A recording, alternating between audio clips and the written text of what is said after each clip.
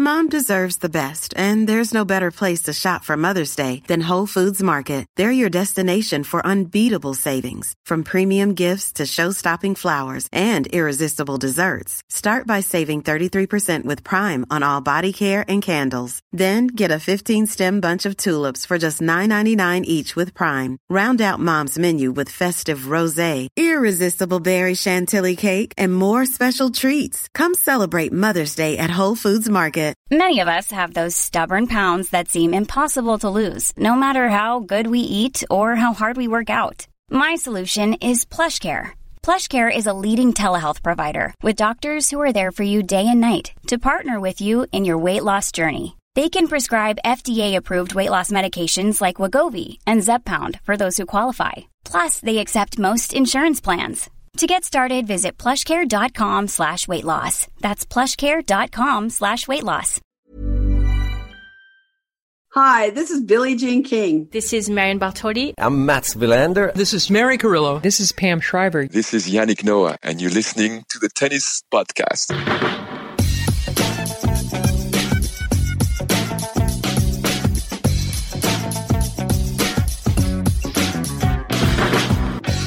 Well then, two of the singles semi-finals are set at the Australian Open. We have Madison Keys against Ash Barty in the top half of the women's singles, and in the bottom half of the men's we have Matteo Berrettini against Rafael Nadal. We've all been watching the whole day's play. Full disclosure, Matt and I have done that from the comfort and air conditioning of our apartment because it has been too hot to leave the flat today, and we were feeling guilty about that until Rafael Nadal, the physical colossus that is Rafael Nadal, confirmed that he was feeling pretty horrible in the heat today. And we feel seen, we feel validated, we feel comfortable in all of our choices, Matt. Yes, we also went to bed at 5 o'clock in the morning last night, and I don't know whether Nadal did or didn't. But yeah, today was a struggle. Today was a recovery day that I think everyone needs during a Grand Slam. Nadal's got two of them coming up. And yes, I think there was a moment where we considered going in, but gosh, once we decided to just stay put here, I think that was an okay decision. I feel okay about our choice. We'll be back in tomorrow, I promise. And I know a lot of people that are suffering terribly cold winter conditions wherever in the world you're listening are rolling their eyes at us right now. I get that. I would be doing that at me in your position, folks. But the thing with the cold is that you can layer up. You know, you can pop a big coat on. There is a limit to how many clothes you can remove in the heat. Especially in a workplace. Especially if you're not in your own apartment all day. Yeah. So, but David, I feel your pain. I understand it has been rather cold in Solihull today. I did wear 3 hoodies this morning and it still wasn't enough. So I've sent out for more. Yeah, it is interesting though, isn't it? That, I mean, just as a little insight into the Grand Slam life. I mean, that's one of the reasons we always used to love that middle Sunday at Wimbledon. Is the only one where you got a sort of break which you were kind of had built in that was allowed for everybody to have. But the others are grueling and relentless. And I think sometimes you do have to just not try to do everything all at the same time. Listen to me talking as though I've ever done that. But I'm learning. Growth. Growth, yeah. We've gifted ourselves a middle Sunday, except we spent the whole thing watching tennis and set a new world record for number of Deliveroos in one day, I think. # no regrets. Including a standalone ice cream delivery I saw. Yeah, we Deliverooed ice cream. I've never seen anybody do that before. We had the aircon on full pelt at 16 degrees and was still uncomfortably hot. It really was. Well, I mean, Nadal struggled big time today. It made him ill. I don't know if there was something else going on. I don't know whether he'd been to the same restaurant Matteo Berrettini went to before his first round match. But Nadal was in a bad way today, and it's what caused him to get involved in a 5-set thriller. He won through in the end, winning the 5th against Denis Shapovalov. But for the first 2 sets that were won by Rafael Nadal, Denis Shapovalov wasn't in that match. I mean, the level from Nadal varied. I think he was brilliant in the first set, really dipped in the second, but Shapovalov was nowhere near. He was in rabbit in the headlights mode. He was panicking.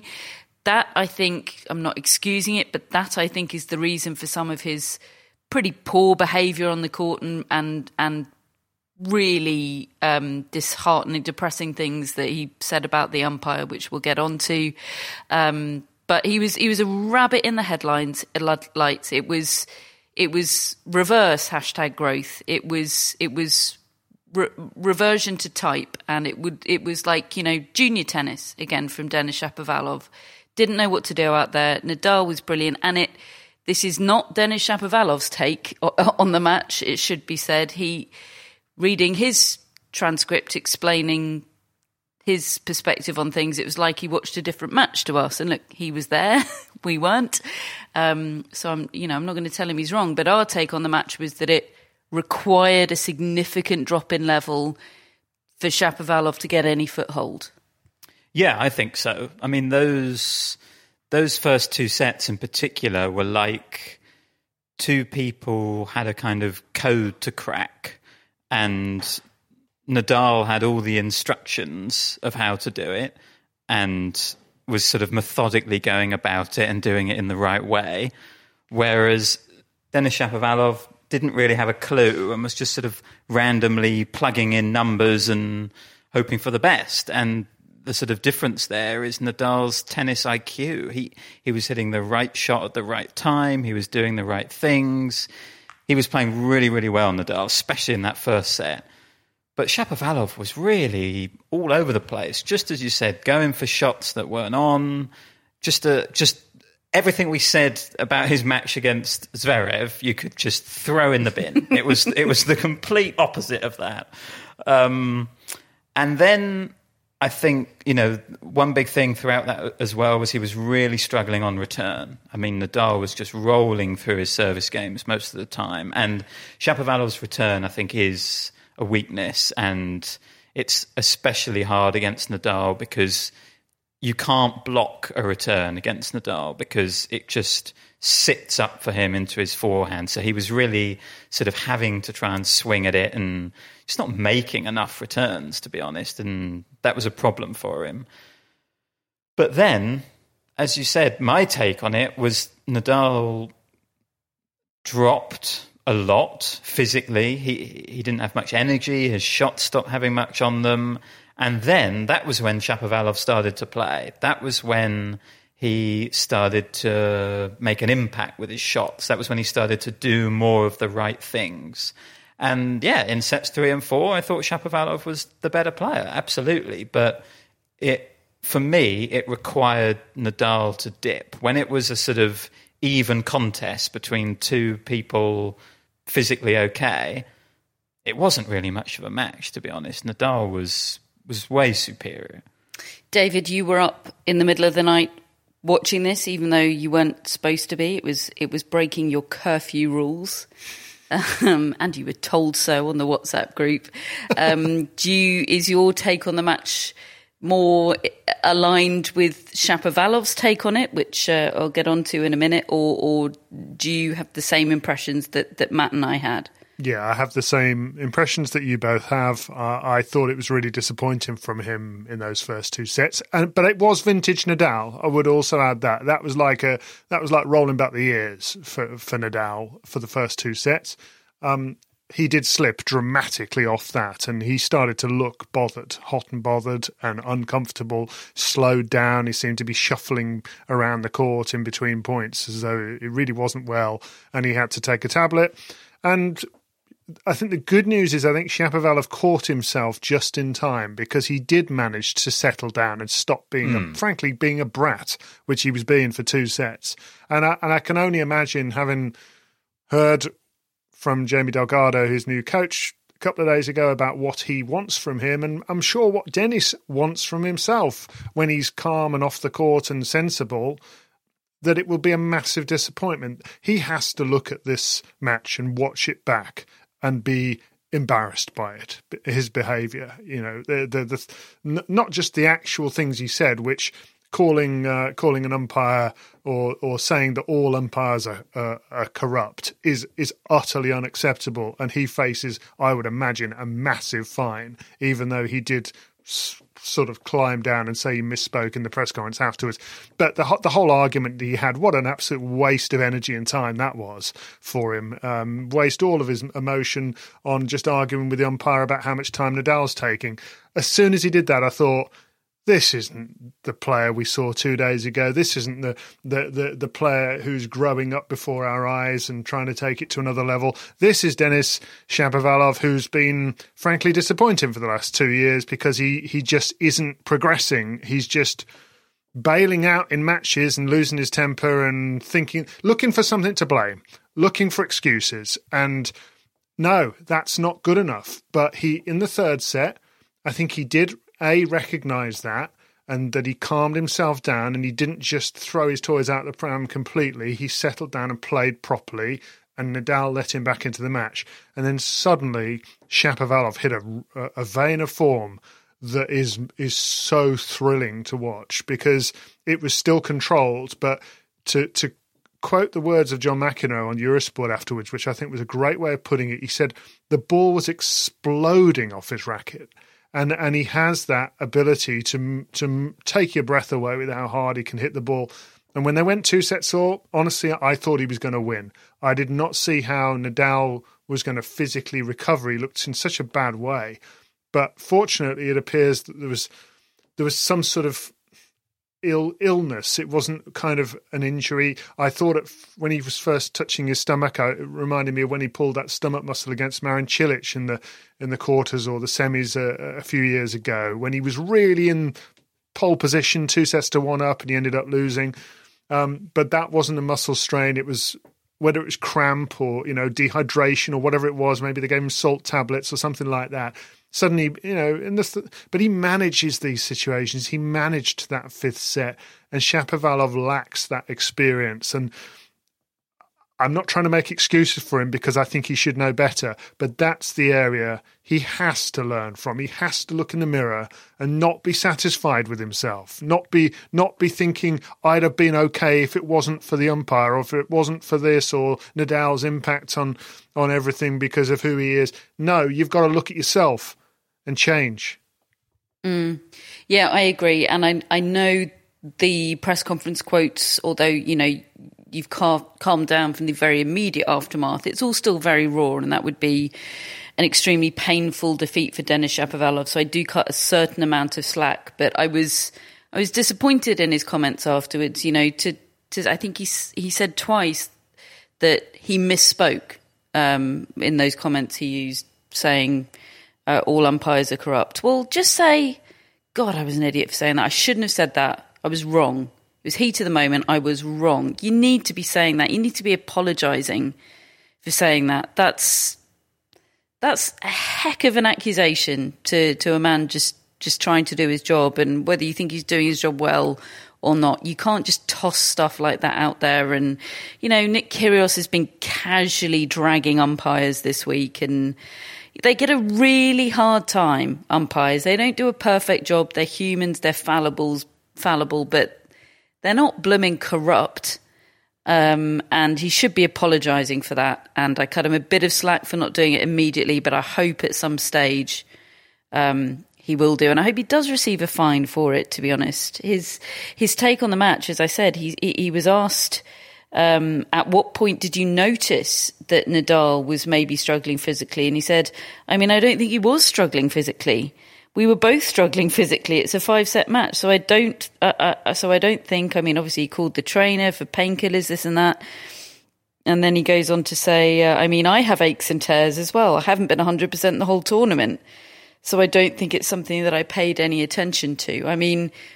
I get that, the whole, I'm focused on myself. I'm not trying to get too bogged down in what he's doing. But Nadal was in a bad way. He looked like he was sort of in danger of being sick on the court. He was wilting in those conditions. He really was. And I actually hadn't thought of that as a scenario before the match. They came onto court immediately following Madison Keys and Barbora Krejcikova, and that match, in all honesty, was pretty horrible. It was low quality. I spent the whole thing feeling quite angry that it was scheduled at that time, because not only is it in the most vicious heat of the day, but you've got the sun at its absolute peak, wreaking havoc with the serve. And just neither of them were in a physical state to be able to string anything together, quite frankly. Madison Keys looked a bit underpowered. Krejcikova was really suffering. It was a low quality tennis match, in all honesty, and even so, having watched that just sort of minutes before, I just didn't think those conditions would be a factor for Nadal today. I think as they were walking out, I said to Matt, "Have we ever seen Shapovalov play in conditions like this? He's awfully pasty, isn't he? I hope he's got the sun cream on." And to be fair, Shapovalov physically, he did not lose that match physically. I think he's fit, he's strong, he was in good shape out there. But yeah, it was serious today, that heat. It was suffocating, and it's not due to relent. Actually, it's supposed to stay pretty darn hot for the rest of the tournament.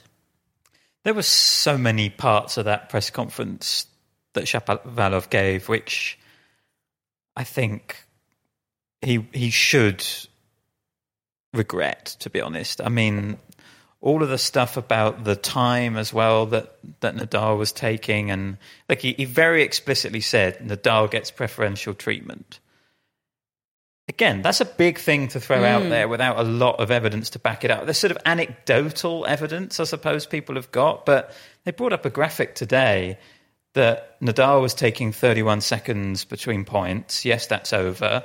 But Shapovalov was taking 29 as well. This was, I think, in the fourth set when that graphic came up. It was certainly after Shapovalov had made his accusations and started getting annoyed. And look, generally to me, that whole press conference just sounded like a football manager blaming a referee's decision when the team has given away 3 sloppy goals and saying, we lost that because of something else. Actually, I think Shapovalov lost that because of himself. Because, okay, you can point to the first 2 sets, but fair play to him. He hung in there. He took it to a 5th. But then in the 5th set, he was all over the place. I mean, again, he was going for shots that he shouldn't. Poor shot selection. He was overplaying. Was very much the analysis of Leighton Hewitt in the commentary box. And yeah, just making bad decisions. Had a couple of sloppy games, one in particular to lose serve, and that's what he should be looking at. Not some sort of far-fetched idea that there was corruption or Nadal was being treated far more favourably than him. No, he lost that for tennis reasons, and they were tennis reasons that he had control over. Yeah, absolutely. And frankly, Nadal's comments afterwards back that up. He was asked, how worried were you at the start of the 5th set? And there are parallels here with the night session men's match that we've just watched between Matteo Berrettini and Gael Monfils that we'll get on to talking about. But he said, of course, in the beginning of the 5th set, I was very worried, of course. But more than worried, I thought it was going to be super difficult to win that match. And of course he said no on the end. I really feel like, with all the factors involved, momentum added in as well, that was Shapovalov's to lose, and he lost it. And yeah, I hope he takes some proper time to reflect on that and build on it. And yeah, there were many things to regret, I think, about that performance today. But my goodness me, Nadal is incredible, isn't he? And just on the preferential treatment thing, it annoys me the time he takes as well. It really does. I love Nadal. I love watching him. It makes me, emotional seeing what he's doing, and the whole, very genuinely, as recently as 2 months ago, really not knowing if he'd be able to come back at all, quite frankly. I love that story. I'm so oozing with admiration for him. But it impacts my enjoyment of his matches, the time he takes. It does. My mind wanders, my attention wanders. I find it frustrating. But I don't think there's a big conspiracy about it. And I also don't think he's going to change now. And I think, yes, the umpires apply discretion sometimes, but barring the odd occasional moment, I think it's sort of managed pretty well. I know that's a very sort of fuzzy, non-concrete assessment of the situation, but, he's 35. He's not changing now. Ended up giving him a time violation, didn't they, on a break point? And Carlos Bernardes, as Nadal pointed out in press, is one of those umpires that has been particularly harsh on him over the years. They fell out, didn't they, for time violations? Yeah, he was on his no list, which all umpires have. It's not as dramatic as it sounds, but Carlos Bernardes went through a period where he wasn't assigned to Nadal's matches. So I just don't think there's any big conspiracy or massive preferential treatment, as much as I, share some of the frustration. And I'm sure if I were in Shapovalov's position, I would find it massively frustrating in a different way. But it's part of managing those matches, isn't it? It's part of growing up as a tennis player. And there wasn't much hashtag growth out there today. David, you need to give him some lessons. Yeah, I'm good at growing. No, I mean, look, I actually think Nadal did a great job at regrouping in that fifth set, and as you say, what an amazing story. But big missed opportunity for Shapovalov. It was always going to be harder to win the fifth set than it was the third and the fourth, given where it was and given who he was up against. But it was an opportunity, and you don't know how many you're going to get in your career, do you?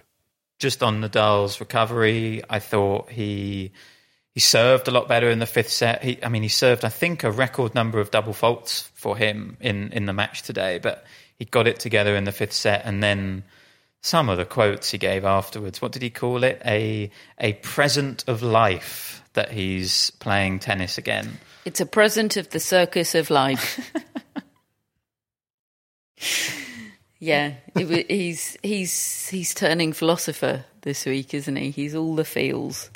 And look, he's always frank, very honest about his body and so on. Some people think he's sort of overly honest about his body, but he was very keen to point out what good news it is for him that he now gets 2 days off before his semi-finals. He said, "I'm not 21 anymore," and he's very glad to have that recovery time. Just in terms of the missed opportunities thing, David, and Denis Shapovalov and the whole, you never know how many you're going to get. Well, he's 22.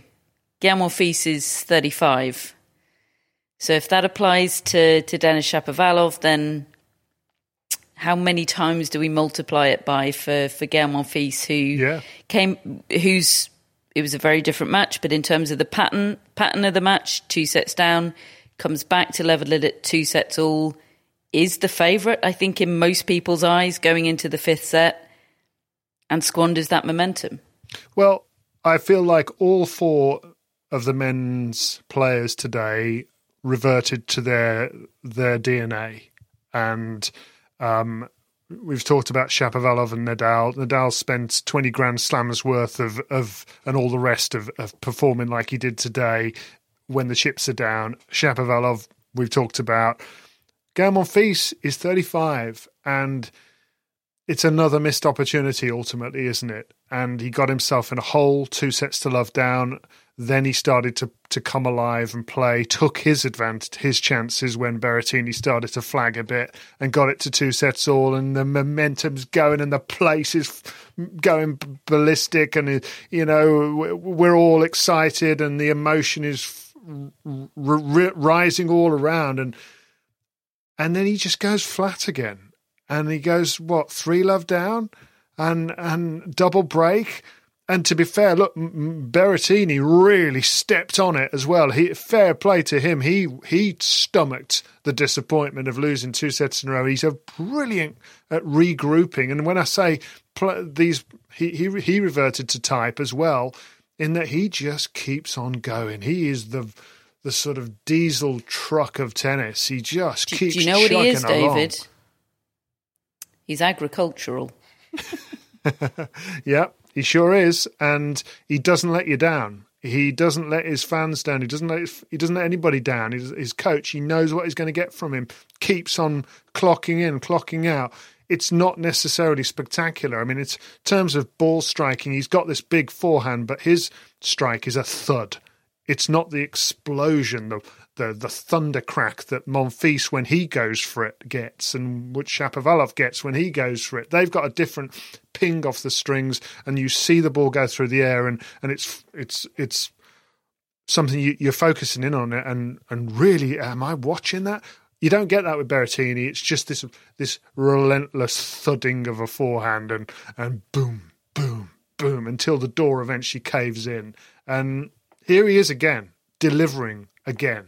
And fair play to him. But I think Monfils, I don't know. I mean, he's such a lovely bloke, and he's got such a great outlook on life that I think whatever he finishes his career with, he'll be happy enough with. He'll be okay with. But if you want to look at it, it's another missed opportunity, and he's had a lot of them. I think that's a really good summation of the day, actually. The sort of threads between those two matches. It was people showing us what they are. I think I certainly like to sort of think that people change a lot, and it's interesting to tell stories of people growing and developing, and we have seen some from Shapovalov this tournament. I still think that before all our Canadian friends email us again. He's got to focus in on the good bits and say that's going to be my DNA from now on. I'm going to make that my DNA. If you can do that, I don't know even if that's possible, but that the fact that there are signs there, surely, it's Jamie, changing your DNA, Dennis. But yeah, no biggie. But yeah, I mean, the Zverev match happened. That's great. And then I suppose, yeah, absolutely. Nadal showed us what he is. Monfils, I really thought it was different this time, and it wasn't. And Berrettini is becoming a really strong, consistent performer in Grand Slams who's very, very tough to beat over 5 sets. The last guy to beat Berrettini at a Grand Slam that wasn't Novak Djokovic was Daniel Altmaier at the 2020 French Open, the one that was played in September, October.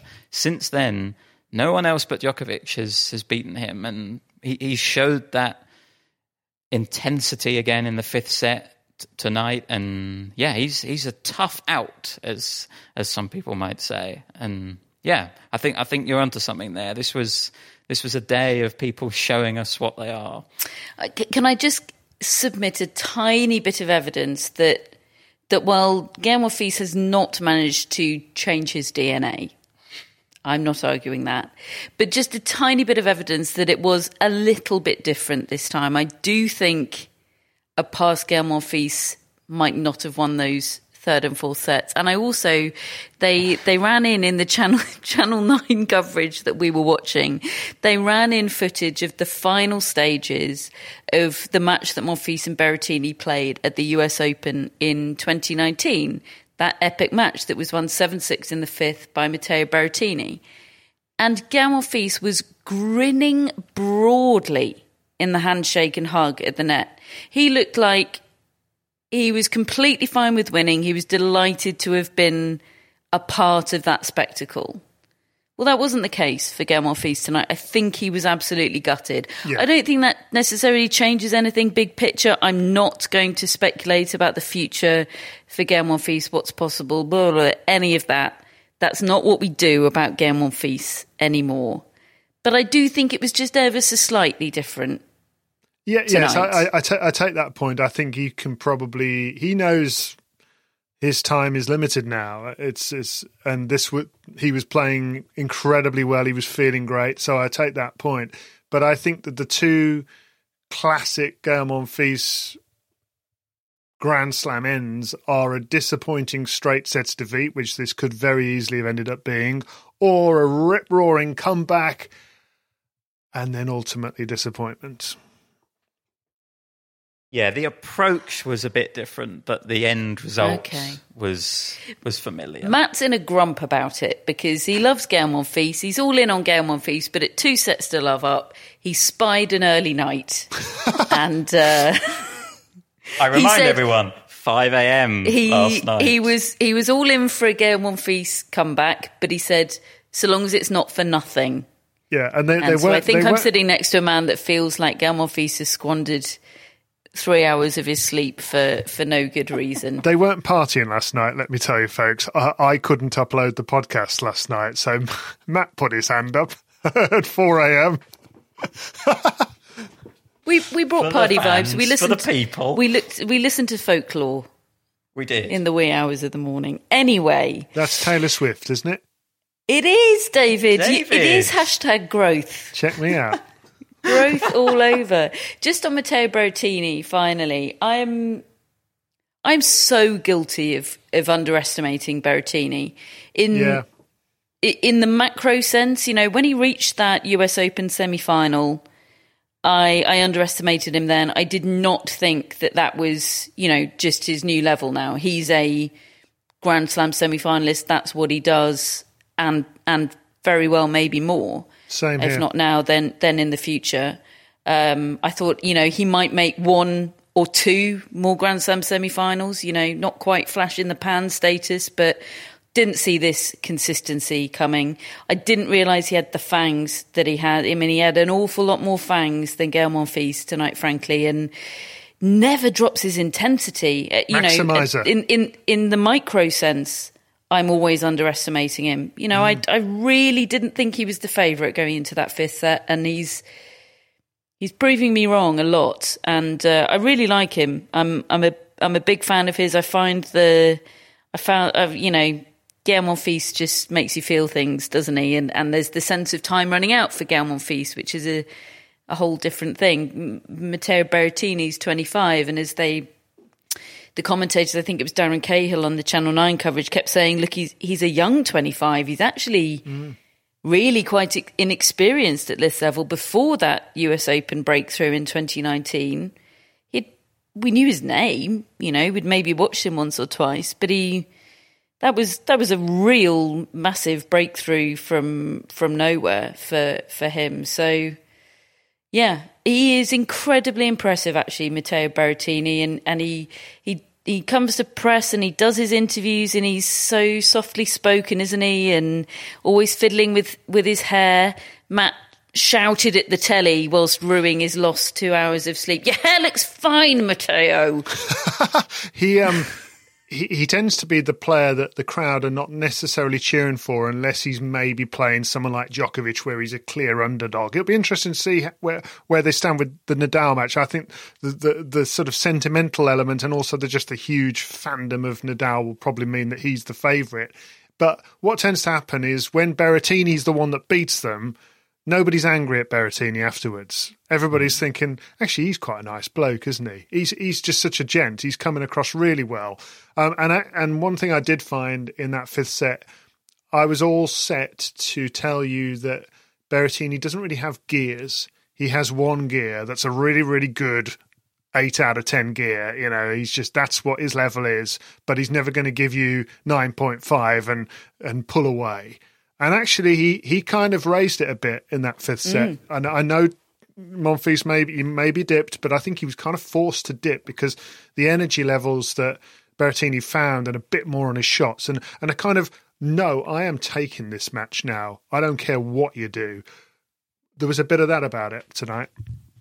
Yeah, absolutely. So impressive from Matteo Berrettini. And he was asked in his on-court interview about the Netflix cameras that are following him around. He's one of the chosen players that are being followed behind the scenes. And he was asked, you know, what will the viewers be treated to? And he said, they'll find out how messy my bedroom is and how much physio I get. So tune in 2023, folks. You might want to get someone else to work on the selling front. Yeah. I'm available. Yeah. I can do the pitching for you, Matteo. David, ever the hype man. So Matteo Berrettini against Rafael Nadal. We'll be able to preview that properly in a couple of days' time. Normally, being a little extra might be a bit much, but not when it comes to healthcare. That's why United Healthcare's Health Protector Guard fixed indemnity insurance plans, underwritten by Golden Rule Insurance Company, supplement your primary plan so you manage out-of-pocket costs. Learn more at uh1.com. Many of us have those stubborn pounds that seem impossible to lose, no matter how good we eat or how hard we work out. My solution is PlushCare. PlushCare is a leading telehealth provider with doctors who are there for you day and night to partner with you in your weight loss journey. They can prescribe FDA-approved weight loss medications like Wegovy and Zepbound for those who qualify. Plus, they accept most insurance plans. To get started, visit plushcare.com/weightloss. That's plushcare.com/weightloss. Hello, Tennis Podcast listeners. David here. Now, you might know that I love a bit of cooking, and I think I'm quite good at it. But if I'm honest, even I get fed up trying to work out what to do every night. That's where Home Chef comes in. Being able to put together a delicious meal without the long prep and the cook times, well, that's pretty cool. Home Chef provides fresh ingredients and chef-designed recipes conveniently delivered to your doorstep to simplify your cooking experience. They have over 30 options a week and serve a variety of dietary needs, so you don't have to worry about what to make ahead of time. Not only is it convenient, but it's economical too. Home Chef customers save an average of $86 per month on groceries. Now, for a limited time, Home Chef is offering Tennis Podcast listeners 18 free meals plus free dessert for life and, of course, free shipping on your very first box. Go to homechef.com/tennis. That's homechef.com/tennis for 18 free meals and free dessert for life. You heard it right. What about the women's matches today? Well, apologies that we're inevitably going to end up dedicating, I think, less time to these two matches because in two very different ways, I think they were both pretty disappointing. And one of my takeaways from today is how annoyed I am that the men get best of five, particularly at this stage of Islam, and the women don't. You know, those are two matches, the two men's matches that were so elevated by being best of five and such good adverts for best of five tennis.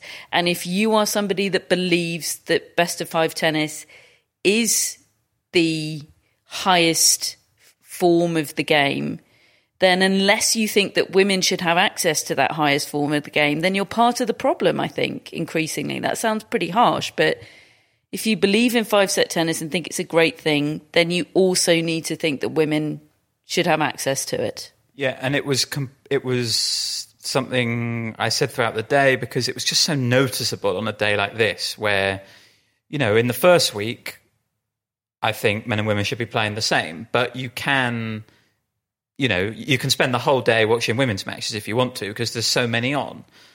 On a day like this where you've got an even split sort of in terms of the number of matches, if the women's matches are quick and the men's matches are long, I mean, it sort of feels like there weren't any women's matches today and they were two big quarterfinals.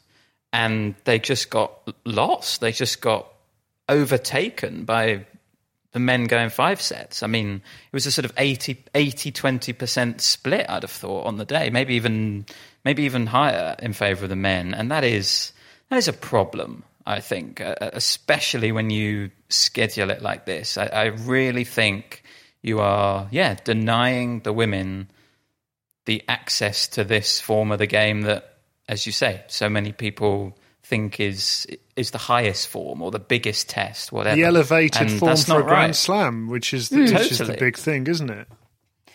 And, you know, there will be people that pop back in that and say, well, who would have wanted to watch an extra set of Ash Barty routing Jessica Pegula? Well, Rafael Nadal was routing Denis Shapovalov, quite frankly. That is an understanding tennis. Yes, exactly. Defense. Because it would just be a different match. Yeah. It wouldn't be that scoreline in the first. You don't run the same race over a different distance. Exactly. Anyway, It was a routing from Ash Barty over Jessica Pegula. I thought Ash Barty would win this match. I didn't think I would end up accidentally napping through the whole thing. It was only an hour nap. That's a really short nap for me. I thought I'd just sneak a nap in. I thought they would take an hour, even though the day session overran. I thought, look, it's going to take them an hour to get the day session crowd in and out and the night session crowd in. Then there's the warm-up and all the damn faffing. So I'll set my alarm and I'll be there, if not very first ball, then I'll be there for very early stages of Barty. She had won by the time I woke up. I couldn't believe it. My son forgot to take his lunchbox into school, so I had to drive to the school to take it to him. And that is a 5-minute to 10-minute drive and then another 5 minutes on the way back. I'd do that. And honestly, I saw the first 4 games of this match and I thought, 2 things. Oh, error strewn. This is all over the place. And I was listening on the radio as well, and they were saying that there'd been, I think, 14 unforced errors from the racket of Ash Barty in those first half a dozen games or whatever, which sounds a heck of a lot, really. And so, and it did go through my head. Is this the one? Is this the match we've seen before from Ash Barty, where suddenly nothing feels quite right and she starts making inexplicable errors?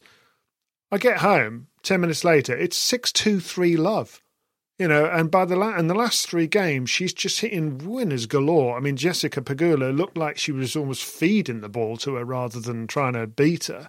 And I'm not trying to have a go at her. I think she had a really bad day, and also Barty can make you look horribly ordinary when she starts hitting her stride. But that was a weird turnaround, and like you said, I missed a good half an hour worth of the bit where it all got decided. Matt, we're relying on you.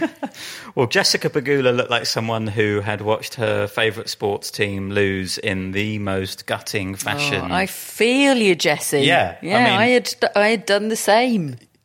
Catherine is now a Bill Mafia member. It's tough being in the hashtag Bills Mafia. It is. Yeah. It is. Look, she had a bad day. She did not provide much resistance for Barty, and it's always difficult to get, to try and figure out whether that was Barty or whether that was just Pegula having an off day. And I think there's probably a bit of both. I think the key difference for me about those first 4 games is, yes, Barty was making errors, but she was also a break up. She had managed to break in the very first game of the match from 40 love down. Pegula was 40 love up, lost her serve. And then Barty's serve was fine, and that was keeping her in the match in those early stages because she was managing to win 3 points on that, but Pegula was really struggling on the return. I thought the first set was okay from Barty, but those errors did continue. But then in the second set, she just put on a bit of a show. I thought she was pretty flawless. She was just controlling the ball, doing everything she wanted to do with it. The slice backhand, I mean, I know we talk about it a lot. It is a wonder. It is a marvel, the Ash Barty slice backhand. It's a weapon. Pegula did not know what to do with it. She didn't know whether to slice it back. She didn't know whether to try and attack it. She didn't know whether to defend off it. And Barty was moving her about with it and then setting up her forehand, which is also a weapon. She was hitting some excellent smashes. She was coming forward. It was just complete. Everything was working in that second set. And it was sort of a bit tough to watch because it was so one-sided, but at the same time, it was also kind of a joy to just watch Barty expressing herself like that and just cleanly winning the match. And yeah, I thought it was a very, very impressive performance in the second set from Barty. So who can stop Ash Barty? Can Madison Keys do it? Can Madison Keys deal with that slice? Because I increasingly think we feel that that's the thing, isn't it? That's the kryptonite. If you can figure out a way to at least neutralise that, then maybe you have a chance. I maybe thought Krejcikova had the best chance of dealing with that slice.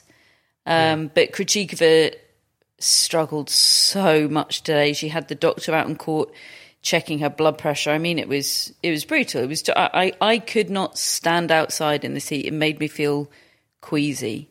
And Madison Keys dealt with it better, but she wasn't having a good time. She said she trains in Orlando, and that is extremely hot in the summer, and she is more used to conditions like this. But she sort of credited that, I think, with why her game stayed in place during the match. But it wasn't her absolutely best performance. I thought she was good in the first set, but the second set was quite error-strewn from both of them.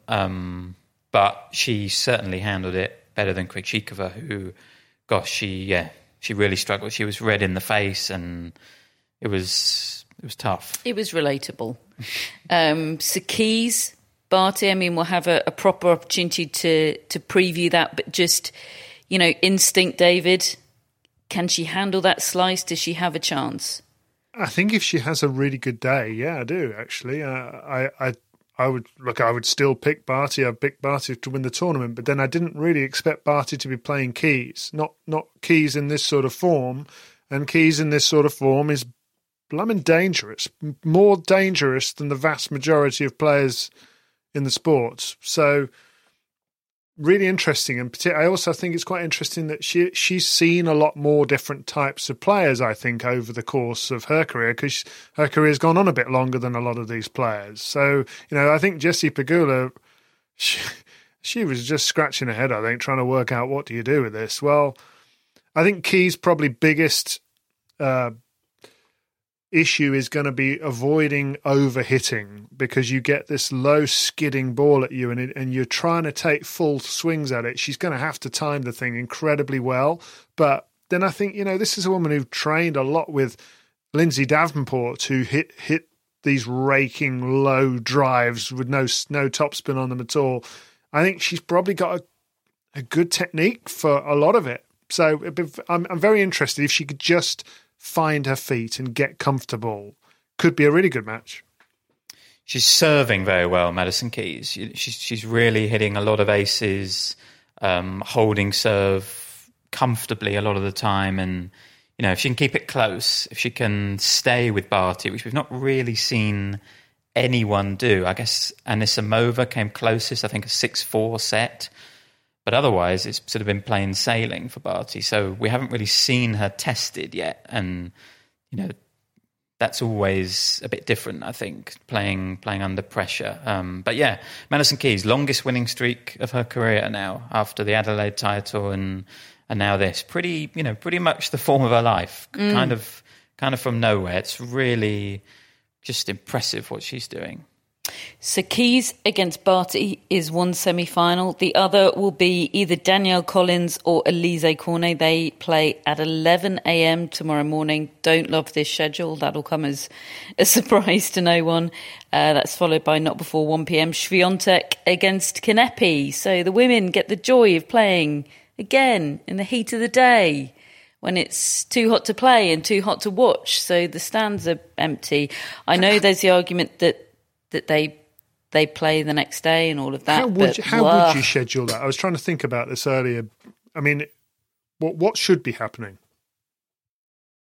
Well, it depends what your starting point is, isn't it? I mean, I'm sure the defence of this schedule will be that the women's semi-finals are played the next day. So to lessen the inequality of the two sides of the draw, you want those playing tomorrow, the day before the semi-finals, to have maximum recovery time.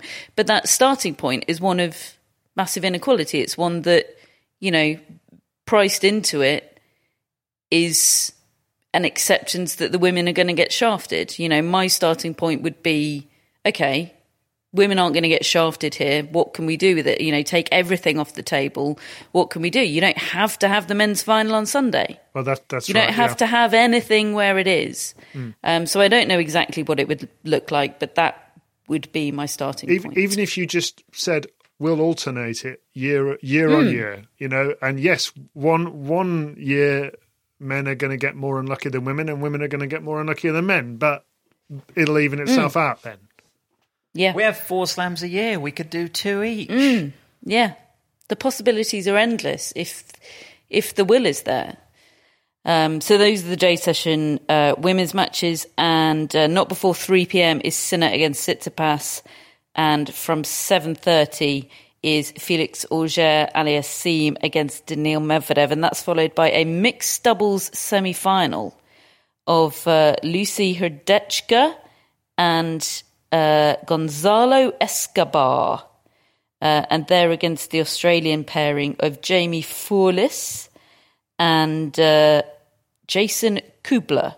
And I know of Gonzalo Escobar because he, in the men's doubles, has been one of the victims of the team that Channel 9 are calling the Special Ks.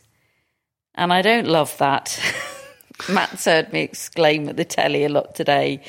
It's Nick Kyrgios and Thanasi Kokkinakis, and they're into the men's doubles semi-finals. They beat Tim Puertz and Michael Venus today in 3 sets on the Kia Arena, and they're a good doubles pair, Puertz and Venus.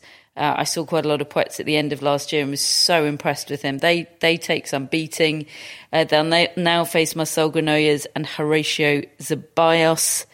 I'm really torn about the Special Ks, and I'm using Madison Keys inverted commas when I say that. Check out our Twitter if you don't know what I'm talking about. Because they're lighting up the tournament. The crowds are really into them. It is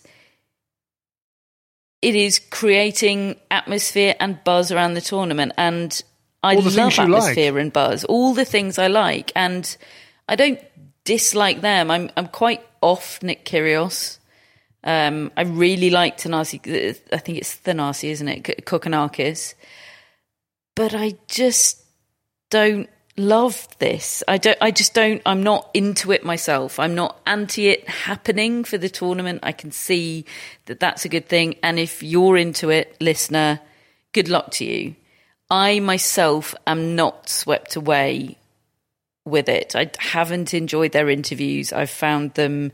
We received a brilliant message today, actually, on email from somebody who we briefly thought was Steve Smith, the former Australian cricket captain, who is a massive tennis fan and I think sometimes listens to the podcast. Hello, Steve, if you're listening. But actually, it was a different Steve Smith. Yes, because this Steve Smith referenced watching Yvonne Goolagong beat Chris Evert, which I don't think the other Steve Smith would remember. I prefer this Steve. This Stephen, I should say, did us a real favour, actually, because he watched the post-match interview of the Special Ks today so that we didn't have to. And he referenced the toxic masculinity of it. And I think that's what is really off-putting to me. Just the whole vibe feels very, balls out on the table and sort of, I don't know, it just feels very much like the same vibe as all the people that were shouting Sue to me. Yeah.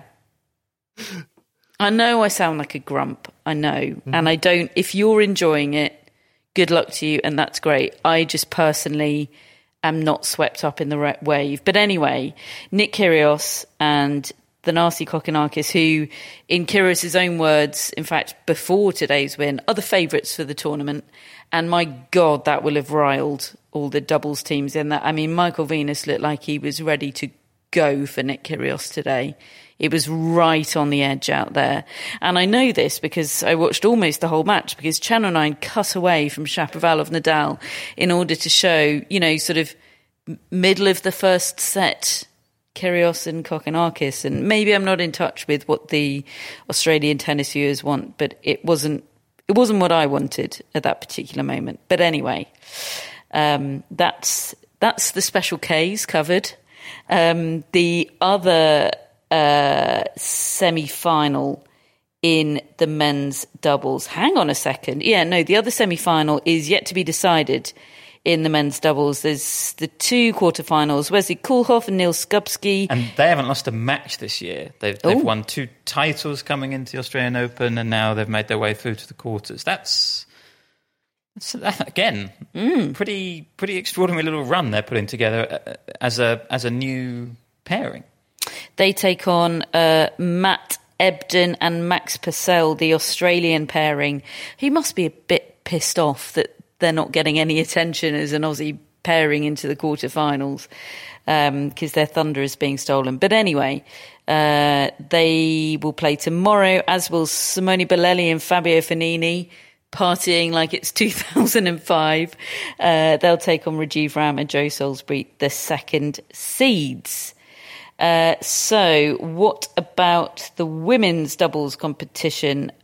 We still have Barbora Krejcikova and Katerina Siniakova going strong in that. They're the top seeds. They'll play their quarterfinal tomorrow against Caroline Dollarhide and Storm Sanders, the Aussie. Storm Sanders, of course, often plays with Ash Barty, but Barty playing just singles at this tournament. The other quarter from the top half is Veronika Kudermetova and Elise Mertens taking on Kirsten Flipkins and Sara Sorribes-Tormo. And already into the semi-finals, in the bottom half of the women's doubles, is Beatrice Haddad-Meyer and her partner Anna Danilina, who I have to say I've never heard of before, 26 years old from Kazakhstan. Singles ranking 334, doubles 53. They're taking on in the semi-finals the second seeds from Japan, Aoyama and Shibahara. So tough task for them. And in the mixed doubles, as I said, there's that Furlis Kubler against Hrdečka Escobar match tomorrow. And there's also Kiki Mladenovic and Ivan Dodig, the fifth-seeded pairing, against Zhang Shui and John Pierce, the second seeds. So they, the winners of that will play in the mixed doubles final.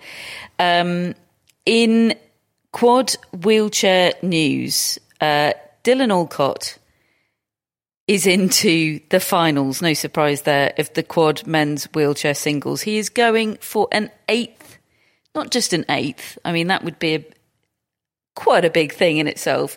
He's going for an eighth consecutive title at the Australian Open at the weekend. And it will be his last ever match. He has announced that he is retiring after that match. And he was a big deal before today in Australia. He's been bringing all the vibes this tournament. I think, was it Todd Woodbridge today in the Channel 9 coverage described him as having more energy than anybody he's ever met. He's doing broadcast at this tournament. He's playing and very possibly winning the quad wheelchair singles. He's playing his old rival, Sam Schroeder, in the final.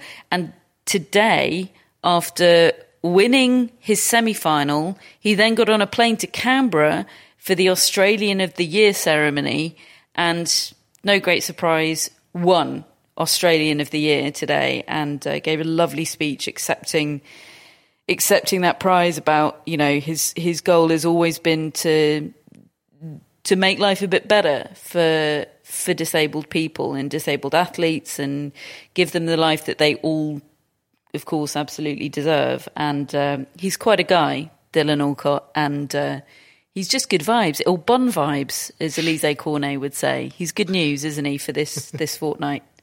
Has anyone ever won a Grand Slam title just while being in a different city during some of it? Oh. Well, you're the man that does the stats. Okay. Nice hospital pass for you there, Matt. Yeah, that's tomorrow sorted. Yeah. I don't know is the answer to that, but I would love to find out if anybody that's really good at stats could let me know.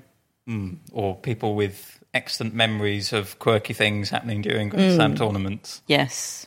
So anyway, that is the extraordinary Dylan Alcott. I do remember Andre Pavel once going to the birth of his kid halfway through a Grand Slam in a completely different city. Yeah, that was the French Open, wasn't it? Yes, but he didn't win the title, so a bit disappointing. Okay, Andre, before really. You two completely nerd out, shall I do shout outs and thank yous and all that jazz? Can I just tell you one thing that I've just read that Gael Monfils has said in his press conference? You can. Which will get you, because he's been asked about. God. He said, look, it's tough for me, but somehow I'm not losing the faith. I need one time. I won't win 20, but one time, just one time I need. and I'm working for this. I still believe I can do it. It's hard. 20 years I've been trying. But who knows? This year, it might click. Oh.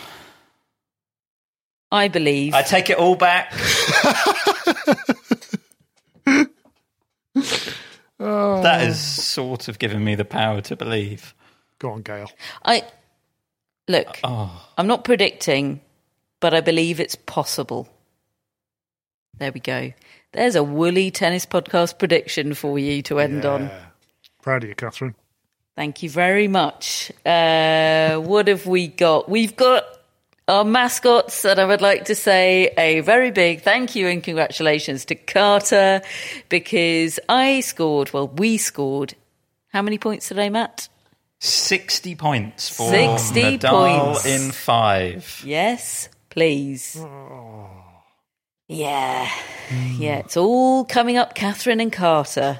Matt and Gerald the Cat, no dice. Had Nadal in 4. And David and Darwin. Turns and out Monfils didn't 4. beat Berrettini in 4. Sorry. So there Darwin. we go. Billie Jean's got Billie Jean King and Alana Kloss. Loving life, Billie Jean. We've got our executive producers, Carl Weingartner and Chris Albert-Lee. They're both top blokes. We have Charlie, our Australian Open mascot. We love Charlie. Keep the content coming. And we've got shout-outs, Matt. We have Michelle Dean, Newport Beach, California. Hello, Michelle. Are we talking Dean Smith or Luca Dean? Very much Dean Smith. Well, the spelling anyway. Hello, Michelle. Are there any Michelle. tennis players called Michelle? Michelle Kwan, my favourite ever figure skater. Michelle Obama's quite. Michelle Obama, yeah. I was trying to keep it at least athletic, David, if not tennis. Well, But sure, she is also a great Michelle. There are many, so many. Thank you, Michelle. We have a trio of shout-outs next who have all been tennis friends since 2000, and between them they live in Sydney or Brisbane, and it's for Joe, Fee and PJ. Oh, I love this. All right, Joe, Isn't that Fee and great? PJ. Is it possible that they are the 3 that we met the other night? Lots of things are possible. If you are, then I'm really sorry I didn't make it to say hello and have a drink with you in the deck chairs. I really did intend to, but matters overtook.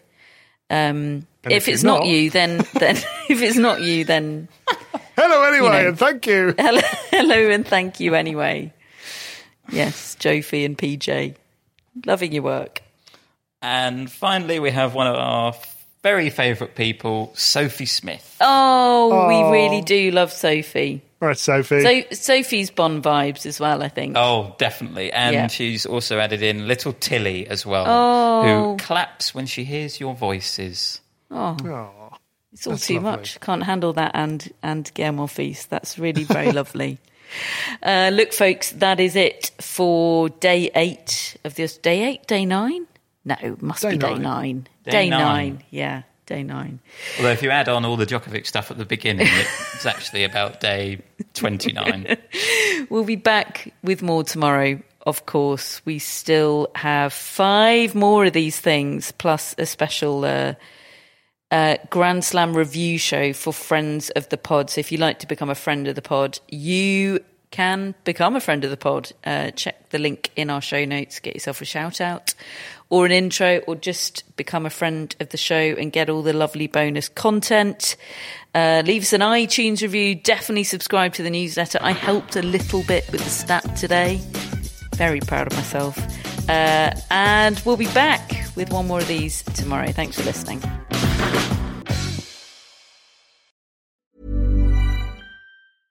Cool fact, a crocodile can't stick out its tongue. Also, you can get health insurance for a month or just under a year in some states. United Healthcare short-term insurance plans, underwritten by Golden Rule Insurance Company, offer flexible, budget-friendly coverage for you. Learn more at uh1.com. Mom deserves the best, and there's no better place to shop for Mother's Day than Whole Foods Market. They're your destination for unbeatable savings, from premium gifts to show-stopping flowers and irresistible desserts. Start by saving 33% with Prime on all body care and candles. Then get a 15-stem bunch of tulips for just $9.99 each with Prime. Round out Mom's menu with festive rosé, irresistible berry chantilly cake, and more special treats. Come celebrate Mother's Day at Whole Foods Market.